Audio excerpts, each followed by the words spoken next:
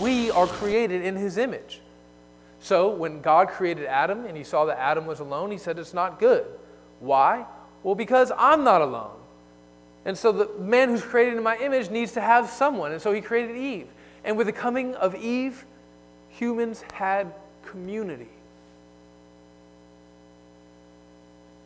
There are concentric circles of community, from the nuclear family to the extended family to the neighborhood or the tribe or the city or the state. You know, the circles may expand or contract. Some of the language may change depending on where you find yourself in history and where you find yourself in the world.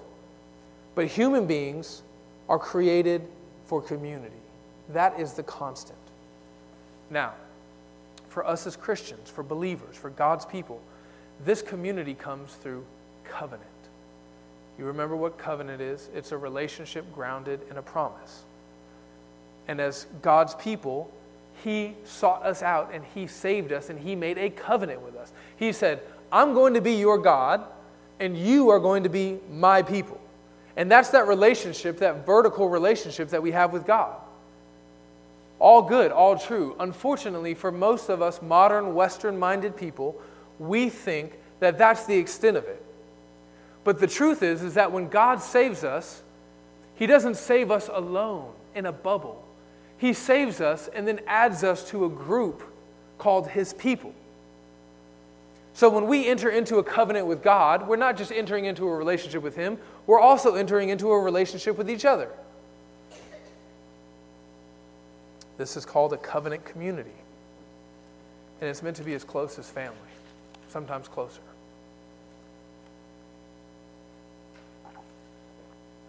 What that means is that your actions, even the things that you do in secret,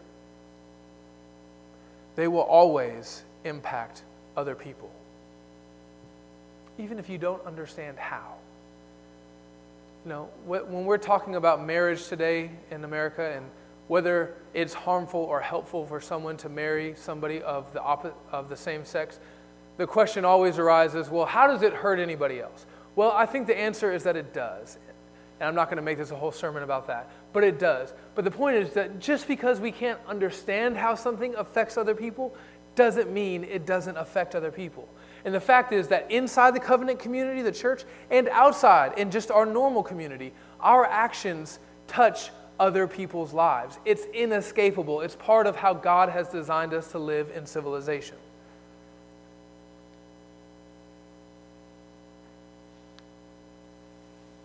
In verse 10, when Malachi asks, have we not all one Father? Has God not created us all?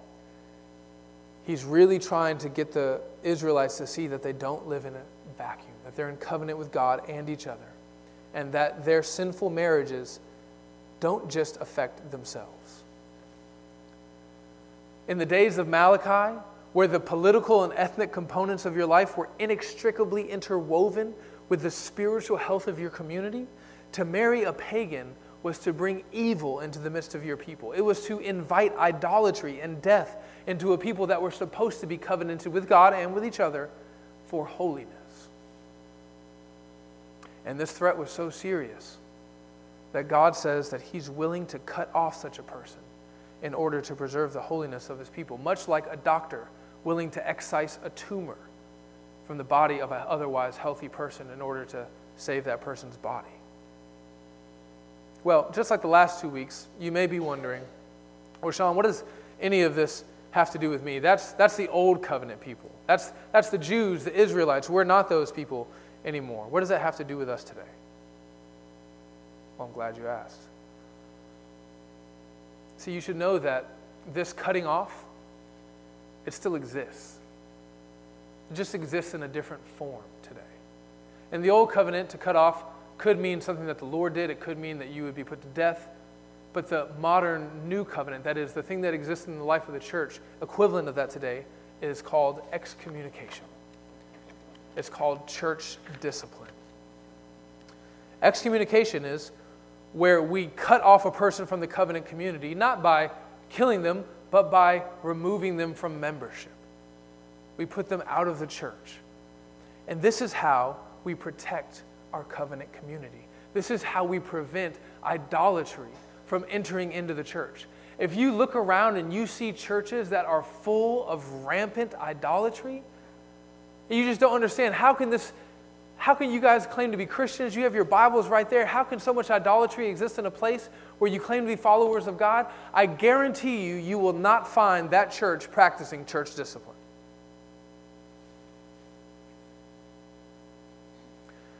Paul says a little leaven leavens the whole lump. And in excommunication, the Lord removes that leaven from the lump before it permeates and destroys the whole dough. And this is still true today for marrying unbelievers. Brothers and sisters of this church, you should know that if you marry an unbeliever, you will be excommunicated from this church. I'm really thankful for all the young single people in this church, but I'm also nervous.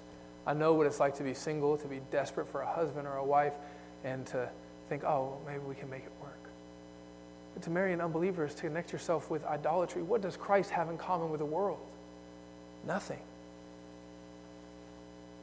If you haven't heard excommunication taught on a lot, you may be wondering, well, Sean, isn't that unloving? If you're a member of this church, you have heard it taught on a lot, but you know what? You probably need to hear it again. The answer is no, it's not unloving. It's actually one of the most loving things you can do for somebody. You're telling them in the most forceful way possible. You're shouting it into their ear. You are on a path to destruction. You are uniting your life to sin and to Satan and to this world in the deepest way possible. I love you, turn around. But more than that, more than loving the person, what about love for the Lord? And what about love for his people? What about love for this body? What about protecting this covenant community? The Lord says that he's willing to cut off the priests in order to preserve the priesthood. He says that he's willing to cut off these unfaithful members from the covenant in order to protect the covenant community. The same thing is still true today. If somebody breaks into my house, I would like to not shoot them. You know, I don't know, they're probably not going to go to heaven. It might feel unloving for me to shoot that person. But I love my wife, and I love Patience, and I love Isabella so much that I'm willing to shoot an intruder in order to protect them. In the same way, as much as we must love the individual members of the community, if somebody brings sin and idolatry and vice and brokenness and darkness into this church, we have to protect the covenant community. Not have to, we should want to. Ultimately, the end goal, the hope, is not that that person would leave the church, but that they would hear that excommunication as a cry of love, and that they would consider their sin, and that they would repent and turn back to the Lord.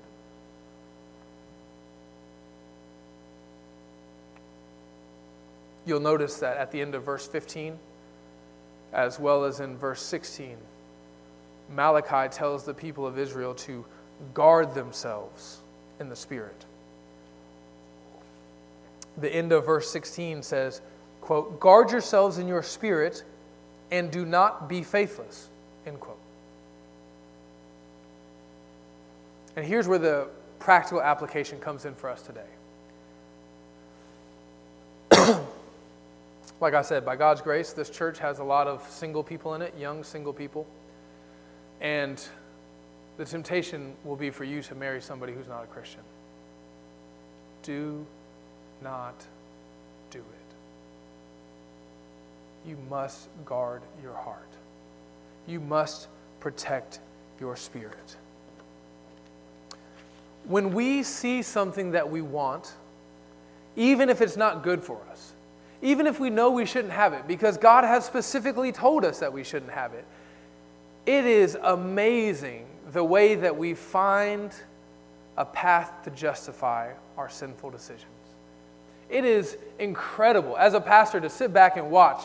I know that this person knows the truth. I know that they know that this thing is bad for them. I know that they know that God says that they shouldn't do that it's bad or that it's unwise. And to watch people, to see it in myself, find a way to twist and manipulate and mold to justify doing something that we know we shouldn't do. It's incredible. And there are a couple of different ways that we try to justify marrying unbelievers. We try to justify this faithlessness. One of them is what we call dating evangelism, right? It's this idea that maybe if I date this person and eventually even marry this person, I can lead this person to the Lord. This is probably the worst evangelism strategy there is. It is very, very bad. Not only is it very bad, it has a success rate of almost zero in actually leading people to conversion. And this is usually followed up by the I know a guy justification, right? Well, my friend, brother, sister, uncle, aunt, cousin, mom married an unbeliever. And then that unbeliever ended up getting saved after they were married for like 5 years, and it worked out. And brothers and sisters, this is not how we make decisions in our lives. I can hit myself in the head with a ball-peen hammer and learn how to speak a third language through some crazy brain science. That doesn't mean that this should be expected. It doesn't mean that it should be expected to be the normal course of life. I should kind of just go according to the rules and standards. And God has plainly spoken in His Word about these rules and standards. He said that we don't marry people who worship other gods. We don't violate a clear command of Scripture in the hopes of leading someone to Christ. Think of any other time that you might try to employ that same logic. I'm going to sin in order to evangelize someone. I'm going to display faithlessness in order to lead someone to faith. I'm going to walk in disobedience in order to help bring someone into obedience. Sounds silly, because it is. Now, sometimes Christians, when they come to realize what God's Word has to say about these matters, they find this truth once they've already been in a pretty long-term relationship. Some of them even after they've already married an unbeliever.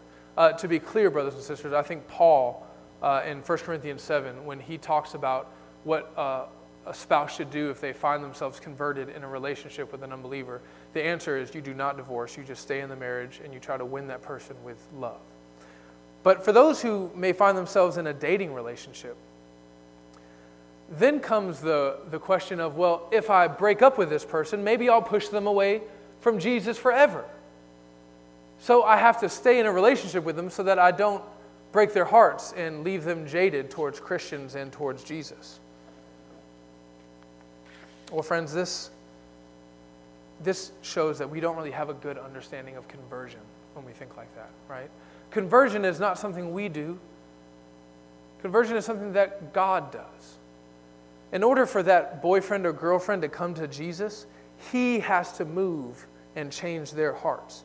You aren't responsible for what may or may not happen to somebody else's heart in light of you walking in obedience.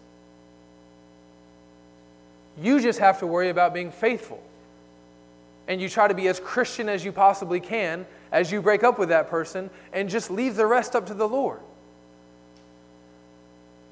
Now you may be thinking, well, if I'm not married to him, then technically I'm not sinning, so I could just stay in a relationship with them and just wait for them to get saved, and if they don't, maybe eventually I'll break up with them. Well, you can see at the outset just how foolhardy that line of reasoning is. Not only are you wasting a good chunk of your life for something that may or may not ever happen, that's totally up to the sovereignty of the Lord, but you're also being particularly unloving to that person, because to stay in a relationship with a person that you know you can't marry unless they get converted is to give them false hope. It's to make them think that there's a chance when in reality there is no chance. Or if there is a chance, you have no idea what it is. You also may be unloving to that person by subtly and consistently pressuring them to convert to your religion. Christians often end up giving ultimatums, even if they don't give them explicitly. All right, I can't do this much longer. If he's not married if he's not a Christian by the time I'm 31, we're going to call it off. Well, that creates pressure for that person to feel like they have to become a Christian in order to be with you. But that's not why we become Christians. That's not how it works. We don't have a Muslim or a Roman Catholic understanding of conversion. We become a Christian when we realize that we're dead in sin, that we need a Savior to rescue us from the wrath of God. We come to Jesus because we think He is beautiful, because we think that He is lovely, because we want to be with Him, not because we think our fiance is beautiful, because we think he or she is lovely, because we want to be with him or her.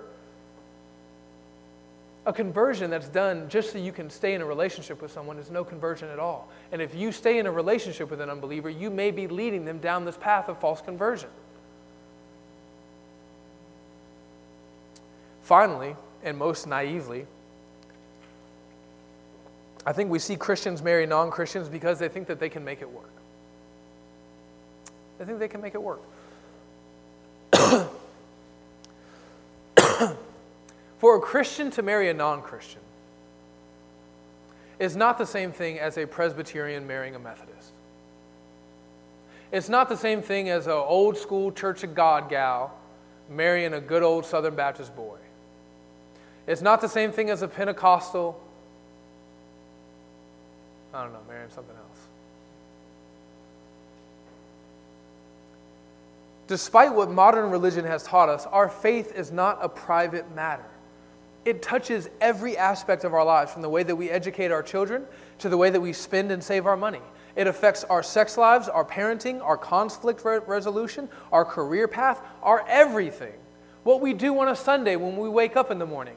Is this going to be my time or is it going to be God's time? All of this is affected by what we believe, whether or not we're Christians. And marriage to an unbeliever will lead you down one of three paths. 1, happiness. But this is probably the most unlikely, because the only way that it will lead you down to happiness is if God does something incredible and saves that person. And we already said that that can't be presumed upon. The more likely are the last two options. Divorce. It will lead you down the path to divorce because you have fundamentally different beliefs about everything that matters from the person that you're marrying. You have fundamentally different beliefs about everything that matters in order to have a healthy marriage. Now you may say, well, I know a believer and an unbeliever who are married today. Maybe they might as well be divorced because they're just living in such misery. If not, third option, you end up compromising on your faith in order to make the marriage work. Well, Brother Sean, marriage is all about compromise. Yes, but you don't compromise your faith. You shouldn't put yourself in a position walking into a marriage where you have to compromise your faith in order to stay married, in order to not be completely miserable in your marriage all the time. I know somebody who has family who, they're certain that the mother was a believer, but married to an unbeliever. Well, the mother spent most of her life practicing her religion privately in the home, praying privately, carrying her faith inwardly, because she couldn't go to church on Sunday because her husband didn't want to do it. If the kids wanted to go to church, they had to go with the grandparents. This is the kind of compromise that you have to have in order to make marriage to an unbeliever work. And friends, that is not compromise you want. It's faithlessness. So, single people, protect your heart. Protect your spirit from this temptation. Well, Sean, how do I protect my heart? How do I protect my spirit? I'm glad you asked. I'm going to tell you 3 ways. Number 1, consider the examples in Scripture. One of the precious gifts that God gives us in Scripture is the gift of other people's mistakes. We don't have to make the same mistake that Abraham made, or David made, or Solomon. Because we can read the Scriptures and we can see their mistakes and we can profit and learn from them, and we don't have to go through them ourselves. An example of this is Solomon. Solomon was a great, mighty king, son of the amazing King David. He ruled well in divine wisdom for many, many years. but then he fell. What led him astray? Women who worshiped foreign gods. Nehemiah, as he's going around ripping people's beards out and beating them for marrying non-Christians, which is what I am half inclined to do if any young person in this church marries a non-Christian. Wait, marrying unbelievers. But yeah, chance your beard is just ripe for it, man. I swear, if you bring a non-Christian girl in here, I'm just going to grab a hold of your beard. But as he was going around preaching to these people, he used Solomon as a sermon illustration. He said, was it not because of marriages like these, marriages to unbelievers, that Solomon, king of Israel, sinned? Among the many nations, there was no king like him. He was loved by God, and God made him king over all Israel, but even he was led into sin by foreign wisdom. If Solomon can't make it work, you can't make it work. I know you. I know every single one of you. You're no Solomon. Consider the example of Scripture. Number 2. To the young single people in this church, you have to fight. And it is a fight. You have to strive. It is a wrestle. It is a battle. You have to fight to have a deep and intimate relationship with Jesus Christ. You have to strive to find your satisfaction in Jesus Christ above all else. You have to have a strong and robust relationship with your God. When you're walking with God in this way, you find less of a need to seek fulfillment in things of this world. Drugs and alcohol, career, education, women, men. When you are walking in a deeply committed relationship with the Lord, it's easy to not get involved with bad relationships with men and women, romantically. Number 3, make sure that you are deeply committed to the other members of your covenant community. That's the church, right? We're in covenant together. And by the way, one of the things that makes this not a cult is that you're free to come and go as you please. You don't have to stay in this covenant. But if you're going to be here, if you chose to be here, if you signed the dotted line and you agreed to be covenanted with this community, you agreed to be deeply committed to us, to love us, to care for us, to serve us, and to be loved and to be cared for and to be served by us. And it's so hard to be faithless to the members of your covenant community when you're busy loving them. It's hard to be faithless to them with your sinful actions, with the relationships that you build, when you're being actively loved and cared for by these members of the covenant community. I'm not saying it's not possible. It's certainly possible. But it's a lot harder. A strong relationship with the Lord must necessarily lead to a strong relationship with the Lord's people. And that will help you protect and guard your heart. One of the things that they'll do is they'll tell you that they're committed to you as well. The health of the community depends on how well all of us are doing in our covenant faithfulness. So what that means is that we have an obligation. If we see Chancellor come in here one day with a young girl and we talk to her and she says, no, actually I'm a practicing Buddhist, we're going to go and say something to Chancellor about it. We're going to love him and encourage him and challenge him. Take away his phone maybe. Block her number. But we are going to help each other to be faithful.